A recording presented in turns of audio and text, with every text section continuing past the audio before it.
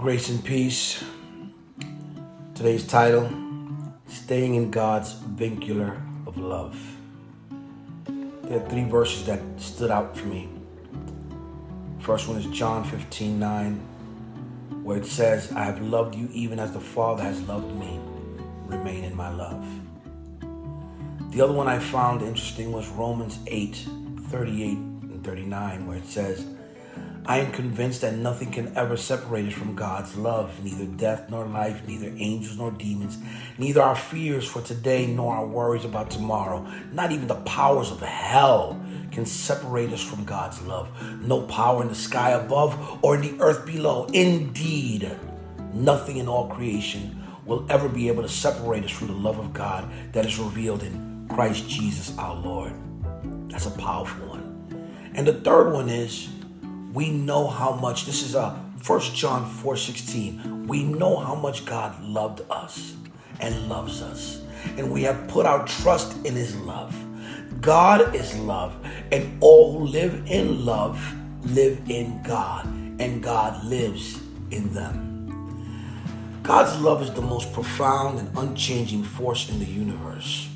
Literally, it is the source of our hope, strength, and identity as believers.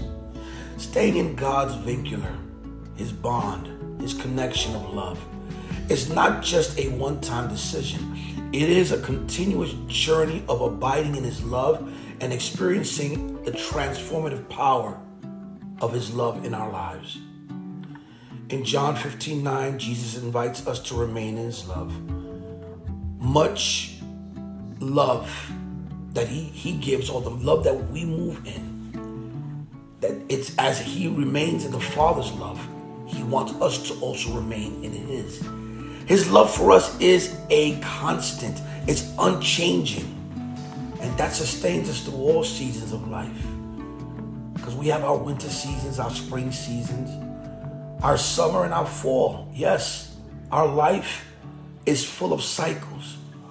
But it's a love that never wavers, never diminishes, and never gives up on us. To stay in God's vincular of love, we must first accept his love and recognize its immense value in our lives. Of course, Romans 8:38 and 39 reminds us that nothing can ever separate us from God's love.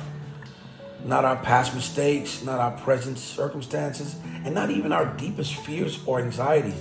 God's love is all-encompassing and eternal.